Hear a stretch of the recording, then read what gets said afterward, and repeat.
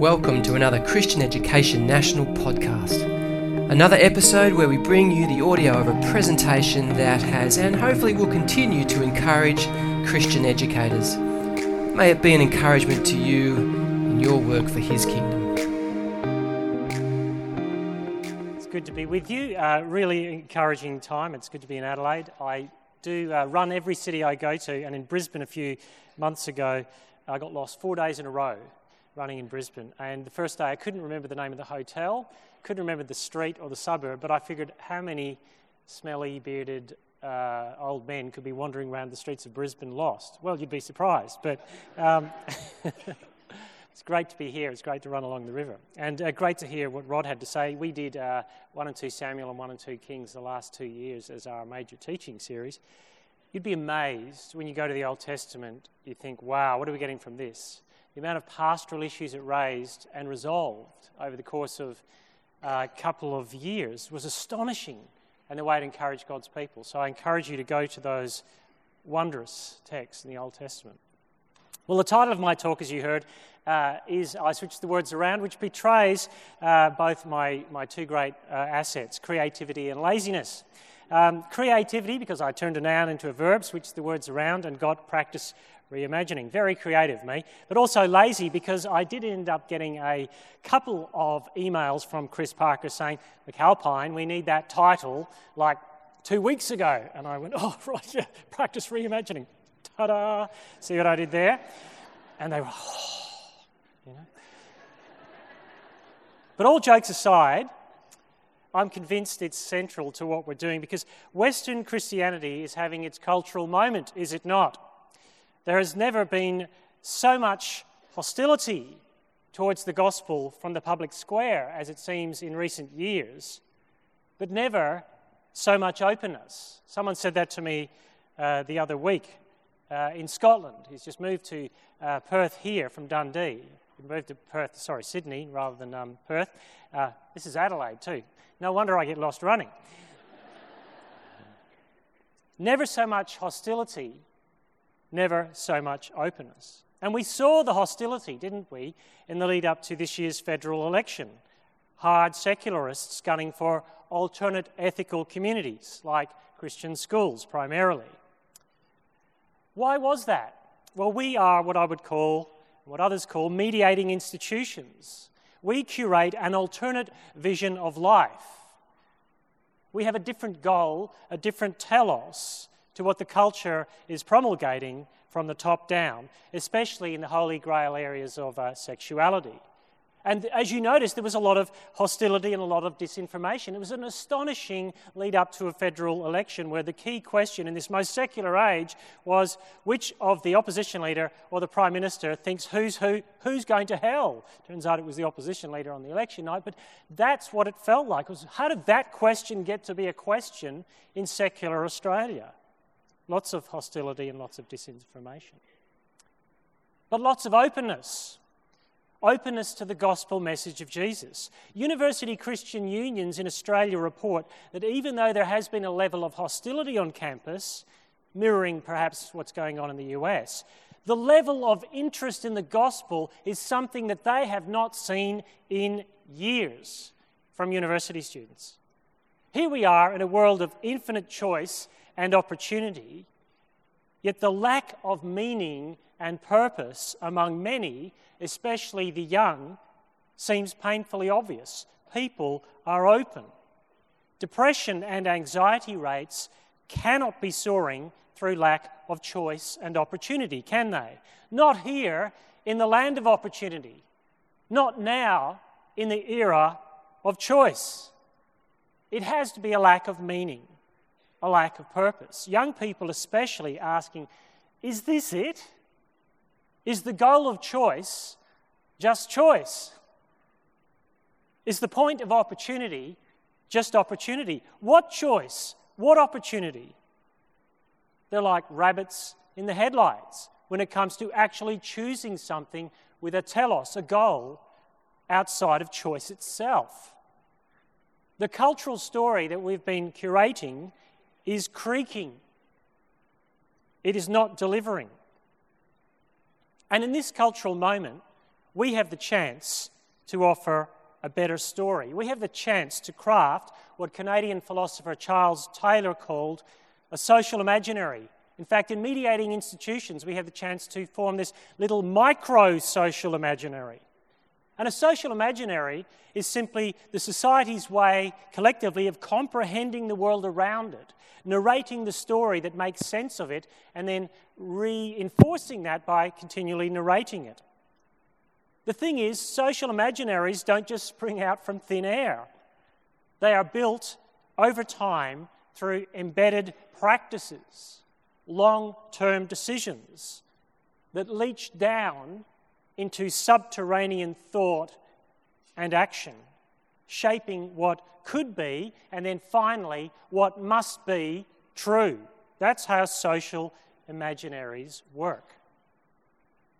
And Christian schools, as mediating institutions in our culture, are supremely placed to offer an alternate social imaginary, a mini sort of social imaginary, a different story to this very hostile yet very open culture.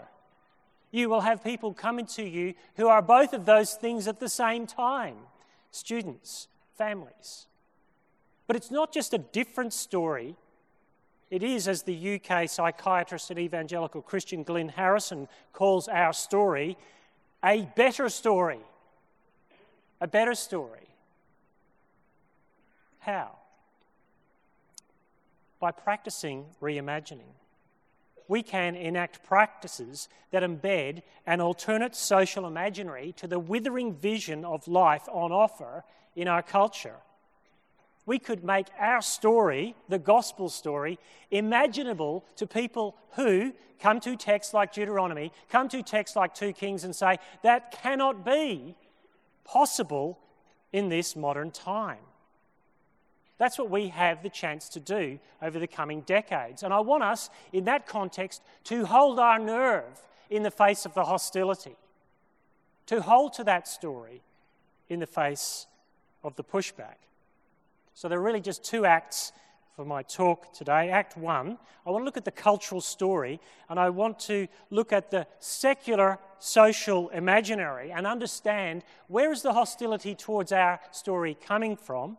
And then in Act 2, I want to look at a better story and reimagine the gospel social imaginary and take advantage of the openness that we have before us as people come to us and say, this thing in the culture isn't working. What can we do? But first, this one. Here's a story. When fire swept through the Notre Dame Cathedral earlier this year, there was an apocalypse. You know what I mean by that? There was a great reveal. Parisians lined the streets to cry and to pray. To pray. Interesting. Publicly. There in the most self-consciously secular city, in the most secular Western nation, people gathered publicly and cast their eyes heavenward. Something apocalyptic happened. Transcendence leaked in. Something leached through the hermetically sealed dome of a modern French culture that is renowned for knowing everything about earthly pleasure, but clueless about heavenly joy. And for a brief moment, the fire melted a hole, punched a hole in the secular fabric that has been patched together over the past 3 centuries. The memory of a long extinguished story was relit by a spark. Notre Dame has moved from millions of worshippers a year and thousands of tourists to millions of tourists and thousands of worshippers. The secular has bitten hard. And the Notre Dame fire exposed, albeit tragically, humanity's stubborn refusal to jettison belief in the transcendent, to chuck out this alternate social imaginary that there's something more, that this is not all there is. Now, don't get me wrong. Belief in the transcendent is far from the easiest option in our most secular modern world. The fire did not reverse centuries of secularism in France. Churches aren't suddenly full. Politicians aren't suddenly praying. But it did prize a chink in secularism's plated armour. It revealed a desire for something more meaning, more purpose, more destiny than what cool, detached unbelief seems able to offer. In his great book, A Secular Age, Charles Taylor unpacks the conditions required for unbelief to flourish. And not only to flourish, but to be seen as the default. And he begins by asking this memorable question. Why was it virtually impossible not to believe in God in, say, 1500 in our Western society, while in 2000 many of us find this not only easy, but even inescapable? Do you get what he's saying? 1500, belief in God in Europe was taken for granted. 2000, 500 years later, unbelief is the default. It's as if unbelief is secularism's factory setting. There's an invisible switch on your back. Turn around, it could be your spine, but it's on your back, and it says secular and religious, and it's automatically set to secular. Automatically. And in order to flick that switch to religious, so we are told, we have to create all these stories and build up all this detritus around the secular. Myths, dramas, dogma, wonder. And secularism's role is to police this and expose it, to strip those stories away and reveal bare, naked reality, the rocks of rational truth long since covered over by religious story. But Taylor pinpoints this. Unbelief is a story too. Unbelief is a story too. It's what he calls a subtraction story. A story about how we need to subtract other stories to reveal reality. It's a story about this process of stripping things away bravely to find the bedrock reality that there is really nothing there other than us. And it's no less a story for that. Because we cannot live without story, whether we are religious or secular. And this secular story is just as contested and therefore as contestable as the stories it wishes to replace. And that is the chink in the armour in these secular times. Whether they are belief stories on the one hand or unbelief stories on the other, the culture we swim in, what Taylor calls the social imaginary, all of it depends on creating a story or believing a story. We can all identify the belief story. We're Christians after all, aren't we? But what about the unbelief story? What about the things that make up this so-called subtraction story of how we get to modern times in 2000, where it's not only easy but inescapable to not believe? How does that work? How do you put those things together? I feel like this is the reveal. We're pulling back the curtain and saying, how does this secular machination actually go together? Let me show you an interesting billboard. You might remember the last national census in Australia. Now, there's been a no religion question on the census for a while, but it was pushed a little harder in 2016. And note what it says. Do you see what it does say? It doesn't say not religious, does it? It doesn't say not religious. It says not religious anymore. Anymore. Not religious is just like a statement hanging out there. But not religious anymore, that's a story, isn't it? In the same way that the beauty and the tyrannical beauty of Make America Great Again is different to Make America Great. Because Make America Great Again said, you remember that time that America was great? Well, that story, we're going to start running that story again. Stories of power. You remember that time, we were religious? Well, a lot's happened and we're not really religious anymore. It's a story. This time, given the option, given the campaign, an extra 900,000 people ticked no religion than did the last time.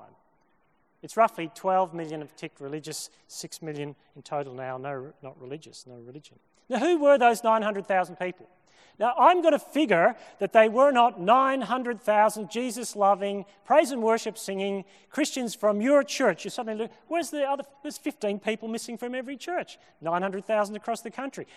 They were not the servant-hearted ministry leaders from your church suddenly going, I'm done. I'm not religious anymore. Take my name off the giving list. No. No, it wasn't that, was it? It was more like Harold sitting at the kitchen table filling up a census form, and he yells out, hey, Madge, what religion are we again? Yeah? And normally he'd tick Anglo-Catholic, Calathumpian, or whatever. But not anymore. Now, given the option, and an option that seems increasingly inescapable in our secular social imaginary, Harold and Madge feel free to tick no religion. Indeed, they are freed by ticking no religion. It's part of the secular salvation story. See, the secular salvation story has a great hymn. It goes like this. You may have heard it before. I once was lost, but now I'm found. Was blind, but now I see. Praise something, but yeah. You see, the salvation story cuts both ways. And the story that has been curated to the Madges and Harolds, and indeed especially to their grandchildren, who are always steeped in that narrative, is that the decline of religious belief is not only inevitable, it's old, it's clunky, but more importantly, its decline is desirable. Desirable. Why? Because religion in the West has been unkind. It is repressed, it is suppressed, it has run out of emotional and relational steam, it has corralled our freedoms, especially the freedom, deepest freedom of our modern West to self-identify, to truly be our authentic selves, especially people such as Auntie Mabel's son Colin, who's just proposed to his boyfriend. Christianity, especially Christianity, is now seen as on the wrong side of history in matters of sexuality, happiness, and it's going against the arc of long-term justice in terms of abuse of power, etc. That's the story. Anyone want to sign up to Christianity? And the social imaginary of this soft cultural power story, reinterpreted by the cultural storytellers, the media, academia, and the like, is reinforced to us through legal, hard political power. To the point where, as Madge and Harold might have ticked no religion quietly, scarily, a few years ago, they do it proudly and loudly now. Once it felt emotionally like an away game to tick no religion. Right? You know that feeling? Going to an away game? Is there an away game here? It's Adelaide versus Adelaide all the time, isn't it? You go to an away game in a British football game and you keep your head down at the pub. You're not, at the away game, are you? You just, thank you, sir, I'll have my beer, drink my beer, and off I go.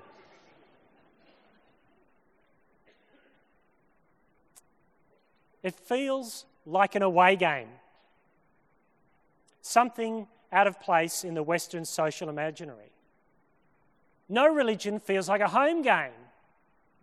Increasingly, it feels like the right side of history. At least that's the cultural story, never mind the speed bump of the last federal election. Yet, as the Notre Dame fire proved, it's not all one-way traffic. The risk always stands that the social imaginary might sort of tilt back in the other direction. And that's why corporations, government agencies and sporting bodies are co-opted to ensure that this tilt does not occur. Charles Taylor calls this age a cross-pressured age. There's a pressure going that way and there's a pressure going that way. What does he mean by it? First, it's an age in which we now believe over against the possibility of unbelief. We believe, or we're a believer, but we could imagine ourselves as an unbeliever, yeah? Sit there and think for a minute. What would I look like as an unbeliever? What could my life look like if I went, you know what, I'm not on Team Jesus anymore, I'm just nothing? We've all got that picture in our head of what it would look like. I actually have an identical twin brother who's an atheist. So, we get together and I go, how come your life looks so great and you're so well off and you're living in Kirribilli and stuff like that? I can see my life as an unbeliever. It looks fantastic. No. I'm not bitter, When my twin brother and I get together, we have some very interesting conversations. And publicly on Facebook, it looks like we're fighting all the time while we're private messaging each other, saying, hey, let's catch up for dinner, But you can imagine your non-Christian self in a way that a 15th century European could not. It was inconceivable.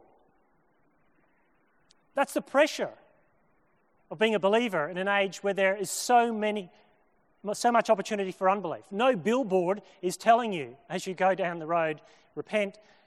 This is not Nigeria where every second shop is, praise the Lord, automotive mechanics and things like that. I have a friend who goes to Nigeria every year to teach at university there, and he's a psychiatrist. He's working in the psychiatry department and lecturing there, and the Catholic father who runs the department, they're walking down the hallway, and my friend, good Westerner that he says, is there anyone in this university who doesn't believe in God?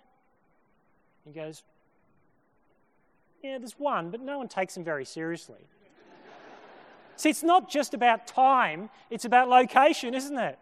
There's a social imaginary out there in vast swathes of the world that look at us and go, why are we taking these guys seriously? It's a cross-pressured age, which also means that unbelief is also precariously poised. We unbelieve over against the dangerous possibility of belief. It's called conversion, people. They're both conversion stories. We unbelieve over against the possibility of belief, or could I put it this way, a different type of belief. Because that's the point of what I'm saying. Everyone's a believer in a story. It's just the story we choose to believe in. Unbelievers per se don't exist. It takes embedded practices to maintain Christian belief in this culture, but it also takes embedded practices to not believe and to believe something else instead. It's called suppressing the truth with unrighteousness, according to Romans.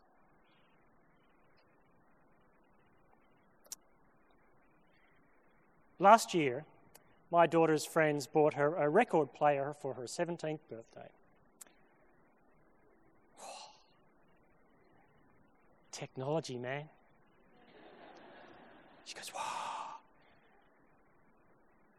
I'm aware of the material, And I remember my parents' radiogram, and why did we sell it? Why did we give it away? We should have kept it. It was worth a fortune. But my daughter buys Beatles albums. Solo George Harrison albums from the 70s, solo John Lennon albums. And her last album that she breathlessly came through the door with was Imagine. There you go. I went, I knew him before he was famous. And we know the song, don't we, Imagine? We all know the classic line, the shock of Imagine there's no heaven, the song line that has launched 1,000 angry sermons, But leaving that line aside, it's the next line that's the kicker. It's easy if you try. Well, 40 years later, it turns out it's not that easy.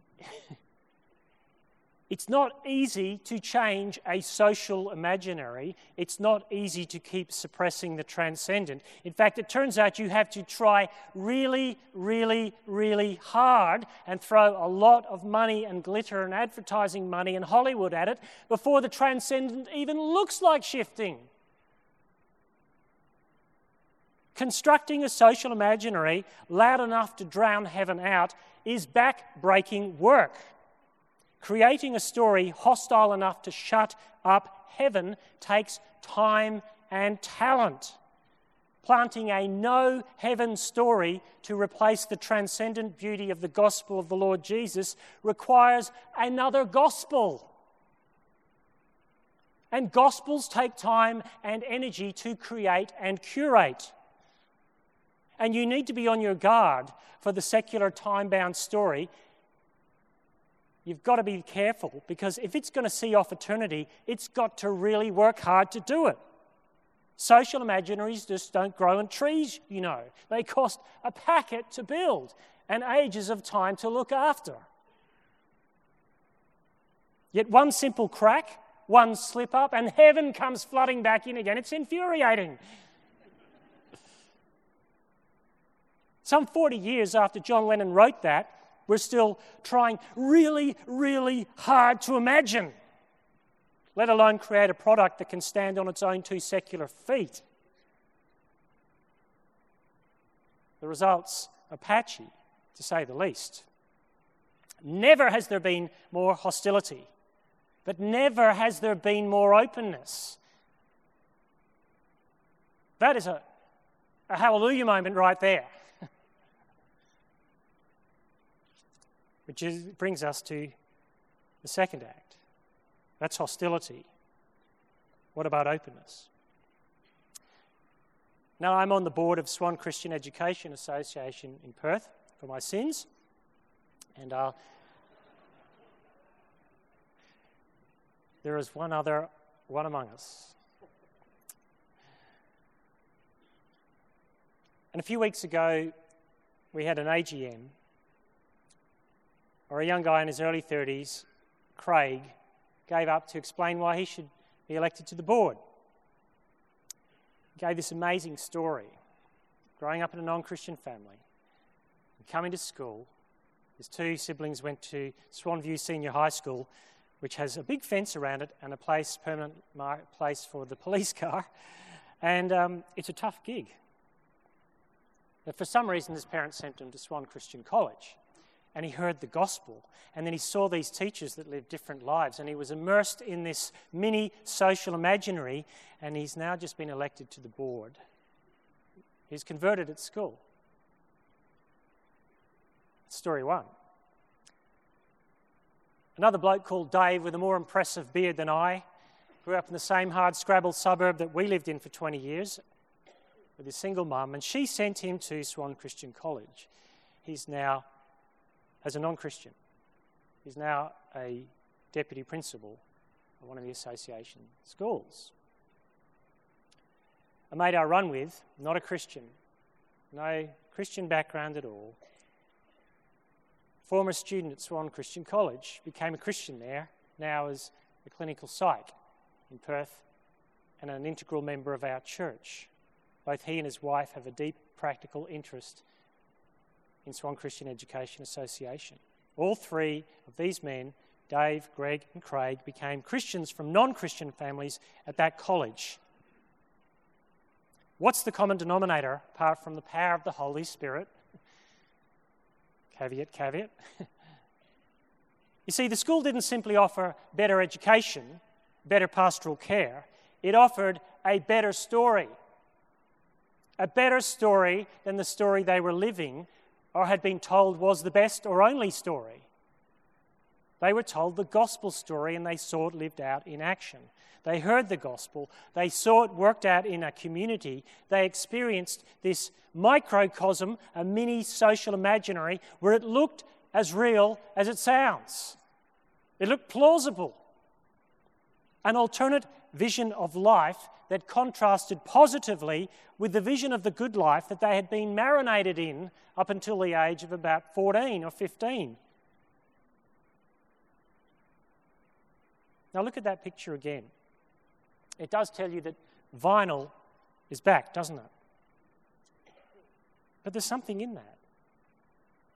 Why isn't it CDs? This is the age of Spotify. It's much easier to just stream it. Well, I was driving my daughter to a camp where she was a leader yesterday morning. Well, she was doing the driving. And she bought the first Beatles album. We were discussing why the vinyl, why the record player. She bought the first Beatles album and she put it on that record player and she said, I felt like it must have felt in 1963 for a young 18-year-old girl to take that first album and put it on a record player and drop that needle, and it felt something connected to something in the past. The thrill, the joy, the dare of entering a new story. Yes, it's the fun of owning an actual product. Yes, it's the fun of getting the record sleeve. Remember those days? If you're under 30, just look blankly and nod your head. But there's more to it, isn't there? There's a link to a past, a more solid past. At least that's how it feels, because it's not just baby boomers buying vinyl. It's young people. And speaking with my 50-year-old mates, their kids are buying vinyl, but what are they buying? The Rolling Stones, the Beatles, Pink Floyd, Nick Drake. There's a sense that today's story is missing something solid at the centre, something beyond relevant, something that gives me a sense of identity that I don't have to curate for myself. Do you get that? If you're told, go out and be whoever you want to be, that's a lot of pressure to forge your own identity that way. The social imaginary tells you that you can be anything relationally, vocationally, sexually. You can be anywhere, anytime, and young people are asking, couldn't I just be something, somewhere, sometime? I'm in this pro-choice time, this land of opportunity, and I have no roadmap. It all falls on me. That's the dilemma. It's like the end of Finding Nemo, where the fish who are in the tank are desperate to get out of the tank. They work themselves out of the tank into plastic bags and they get into the ocean. And the final words of the movie, as they look around stuck in plastic bags bobbing around in the ocean, is, now what? I was hoping that the next Nemo movie would be about that. Now what? So in the time remaining, I offer 3 big picture strategies for this better story. For you as Christian educators to practice reimagining, to respond to that openness in the face of that hostility and create a new mini social imaginary. To let transcendence leak back in, which is my first point. Let's reimagine transcendence. Let's reimagine transcendence. French Catholic journalist Geoffrey Lejeune held a fascinating conversation in May with fellow Frenchman, you may have heard of atheist bad boy writer Michael Houellebecq, in Catholic journal First Things, which I highly recommend. Both men, one Christian and one atheist, were lamenting the Church's decision in France to chase relevance in the modern age, and Lejeune made this searing observation. The Church tried to conform itself to the world at a moment the world was becoming uglier. The Church tried to conform itself to the world at a moment the world was becoming uglier. Lejeune's primary concern was aesthetics. The Church had given up its old language, Latin, the old rites, its links with the past, in a very nervous search for relevance as the modern world approached in the late 60s. Church attendance in France has collapsed in the last 40 years. Is that causation or correlation? It doesn't matter. Cultural relevance isn't working. And in these ugly times in our secular age, with our ugly politics, our ugly words, our ugly images, our ugly statements on Twitter and memes. Why, oh why, asked Lejeune, should the church do earthbound ugly? Why indeed? In these times when schools are under pressure to privatise faith as a trade-off for a cultural tick of approval to be thoroughly earthbound Christian communities, hold your nerve. Hold your nerve. Transcendence works. It's a great story. It's a beautiful story. What is the story? Christian education needs to look more sensible. It needs to get on the right side of secular history. It needs to change with the culture or it will die. At least that's how the story goes. But what if Lejeune is right? What if the tactic should be to resist the earthbound urge of relevant? What if the tactic should be to showcase transcendence and make sure it is weaved into every part of our narrative again? Oh, I know there's the little task of education to attend to, and it's taxing and tiring. But now is not the time to go light on discipleship of our Christian kids or light on gospel and just give moralistic therapeutic deism to those who are not Christian. Now is the time to double down on gospel resilience and gospel beauty. Now is the time to reveal God becomes flesh, God stepping into our story in Christ. Now is the time to shape our schools' social imaginaries deeply and richly with a story that has stood the test of time, will stand the test of time, and is that answer to those kids who are saying, now what? Where would those young men, Greg, Dave, and Craig, be today if their school had simply confined itself to earthbound hopes and dreams in a search for relevance? We are to reimagine transcendence.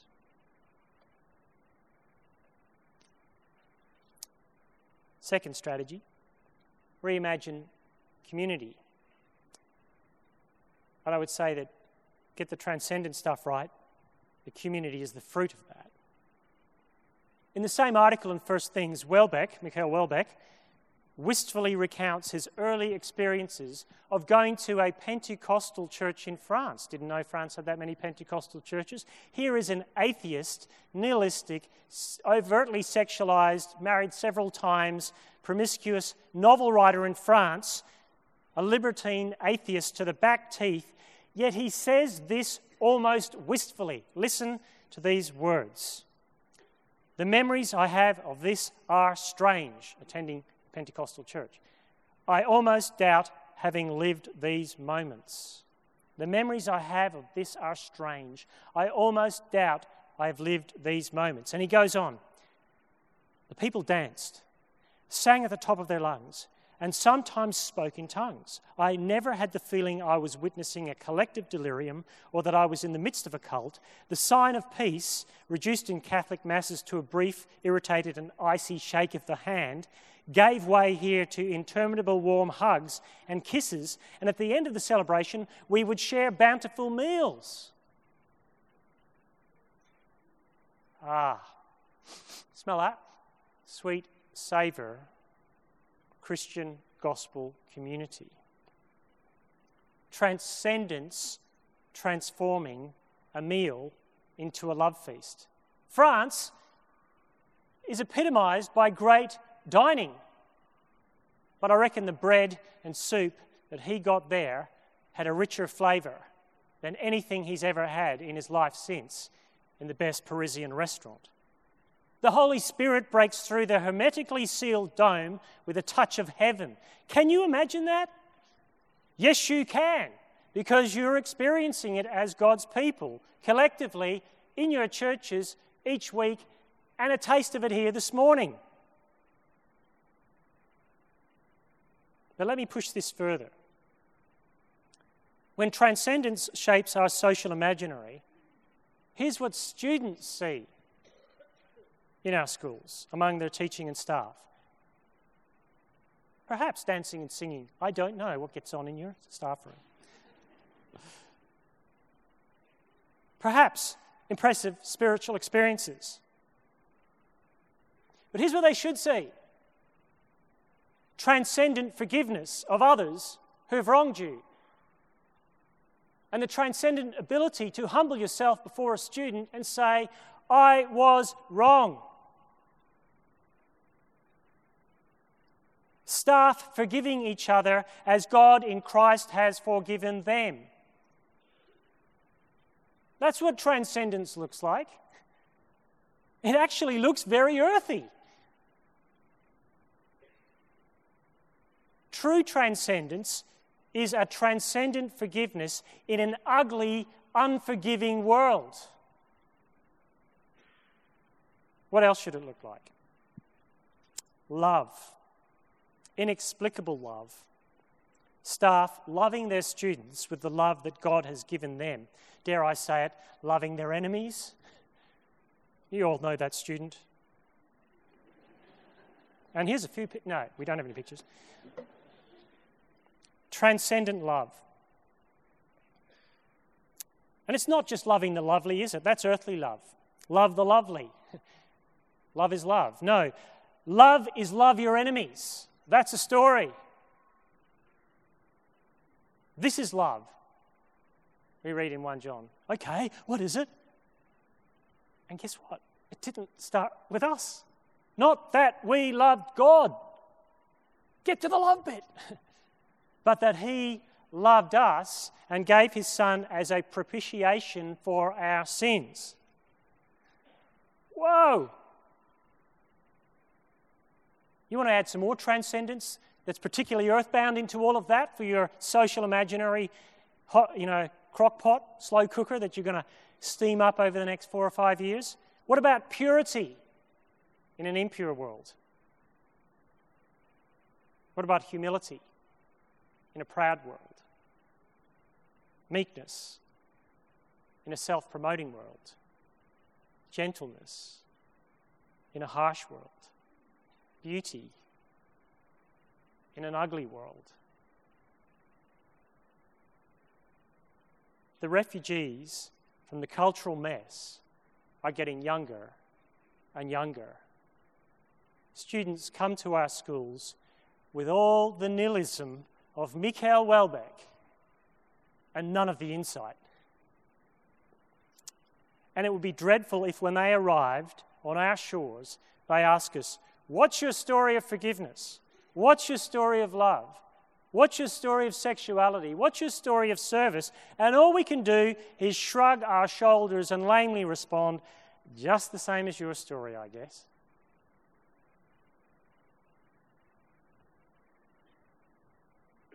Our schools can offer such a compelling story, such a rich vision of communal life in Christ, that think about this, that even if you're a literature teacher here and the new Michael Welbeck started writing essays that just made you feel bad because they're so good, and creative writing pieces that are, you can barely read them, they're so harsh, but they're amazing, that even if the new Michael Welbeck emerges from the ranks of your school and goes on to fame and godless pleasure-seeking fortune, you would still want that they would look back wistfully on the years they spent with you and reflect, the memories I have of this are strange. I doubt I have almost lived these moments. That there's something so compelling about it that it sticks in there like a burr. It's not easy to get rid of a transcendent social imaginary. You have to try and try and try and try again, and every now and then a chink in the armour opens up and transcendence comes flooding back in. Never more hostile, never more open. Reimagine community. Finally, reimagine identity. Identity is a buzzword that keeps on buzzing. I have tinnitus. It buzzes all the time. All of the time. That's why I'm so grumpy. All of the time. Identity. Everywhere you go, you can't go any. You can't read anything. You can't look at anything. It's buzzing. Identity is a buzzword that won't go away. It's 50 years this month since a man, depending on whether he actually said, walked on the moon. Neil Armstrong, July 1969. Some of us remember it very well. For others, it's just a myth. We know who you are. Get them out of the room. Yeah.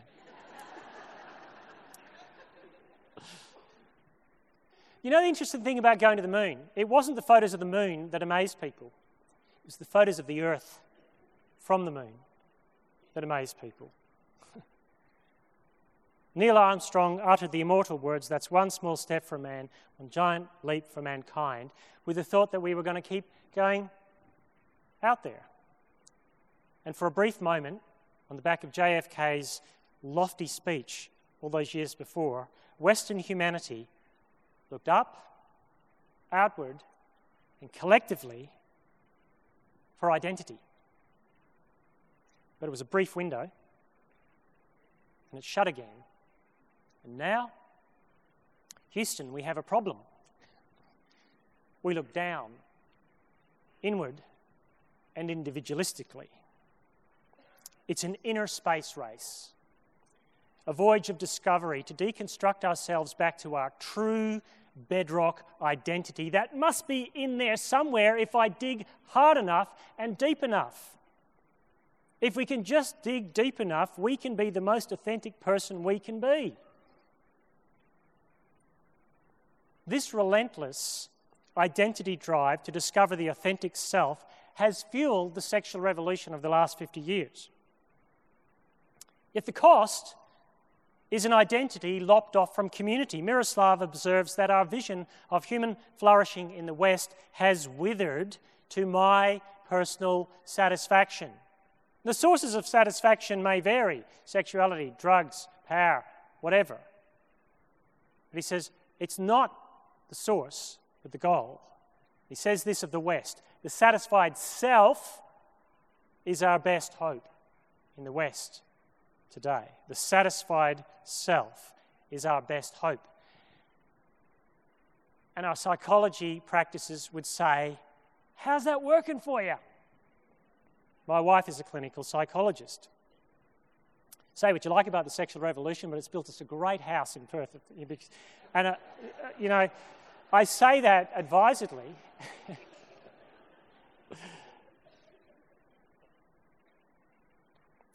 New York Times columnist David Brooks, in a 2017 article entitled "When Life Asks for Everything," posits the idea that this identity drive is leading us down a blind alley, relationally, emotionally, and spiritually. And he quotes psychologist Otto Rank, who made this remark about marriage. Listen to this remark about marriage.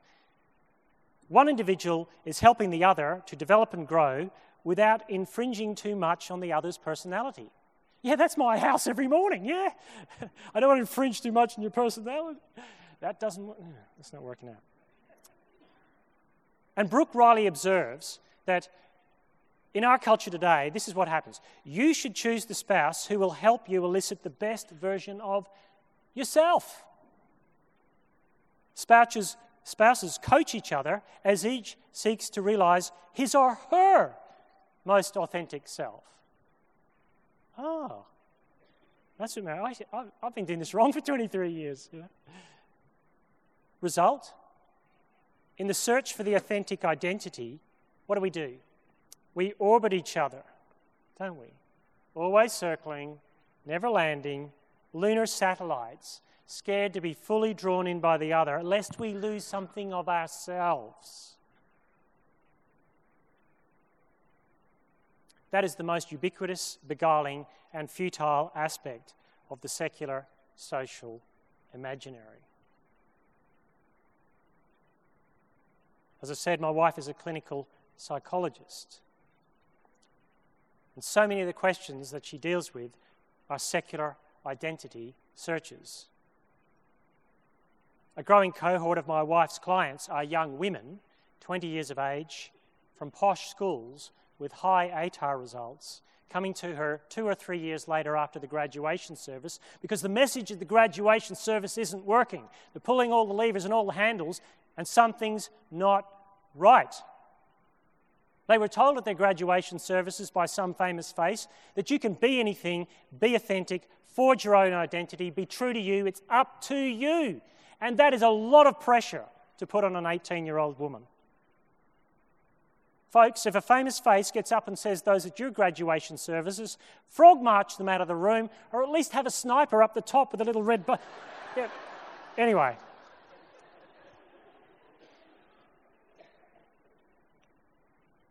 Then hold an inquest as to how they got there in the first place, because that's the tip of an iceberg. Because here's the deep irony. Do you know when your identity is most secure, and I know it from my own experience, when my identity is most secure, when I relinquish my identity to capital O other, Jesus. When my identity is found in Him. You are liberated.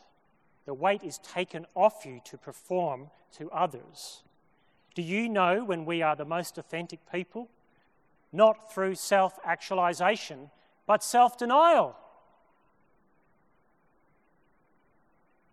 And many schools offer a vision of true identity, authenticity, along a pathway of self-expression and self-fulfillment, as long as there's consent. And we can offer lots of stuff, but most of all, we offer Jesus. We offer Jesus, the truly authentic man. I was saying to someone I was running with yesterday, the idea of Jesus being God is astonishing, but the older I get, the idea that Jesus was a man, a perfect man, who resisted all those temptations, the older I get, the more astonishing that is. Fully human, fully God. We offer Jesus, the one who promises a pathway to true identity through self-denial.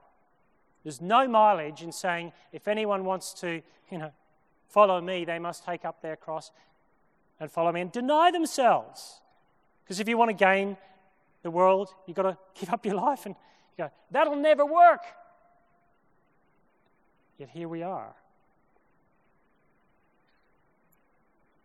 And those two stories of authenticity and identity are on a collision course. They cannot cohabit. One must give way to the other. And clearly, there are cracks appearing in the secular social imaginary, despite the best efforts of the past 50 years. But don't get me wrong, it's got some energy left in it yet. But hold your nerve. Hold your nerve. And if you're 50 and above in this room, hold your nerve for the sake of the 25-year-olds in this room. Take a hit for them. Your mortgage is paid off, or nearly. Just take a hit for those guys. Every other education system in this great country of ours, and it does have a good education system publicly, can offer what we offer. Pastoral care as good as, sometimes better, than your school. Sorry to say it. Education as good or even better, if results are the issue. Pedagogy as good or better. Only we offer the best person ever, the Lord Jesus. True identity as God, true identity as man, truly authentic.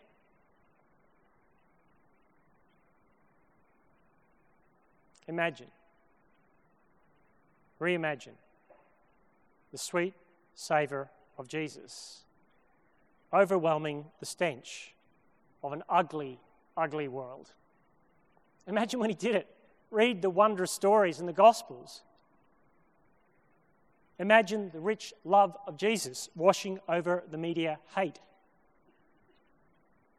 Imagine the deep meaning and purpose of Jesus in a world frozen in the headlights of choice and opportunity. Imagine the power of our settled identity as sons and daughters of God in this secular age, in a world full of restless orphans, who God says, come to my family. Imagine Jesus at the centre of Christian education's social imaginary. It's easy if you try. Amen.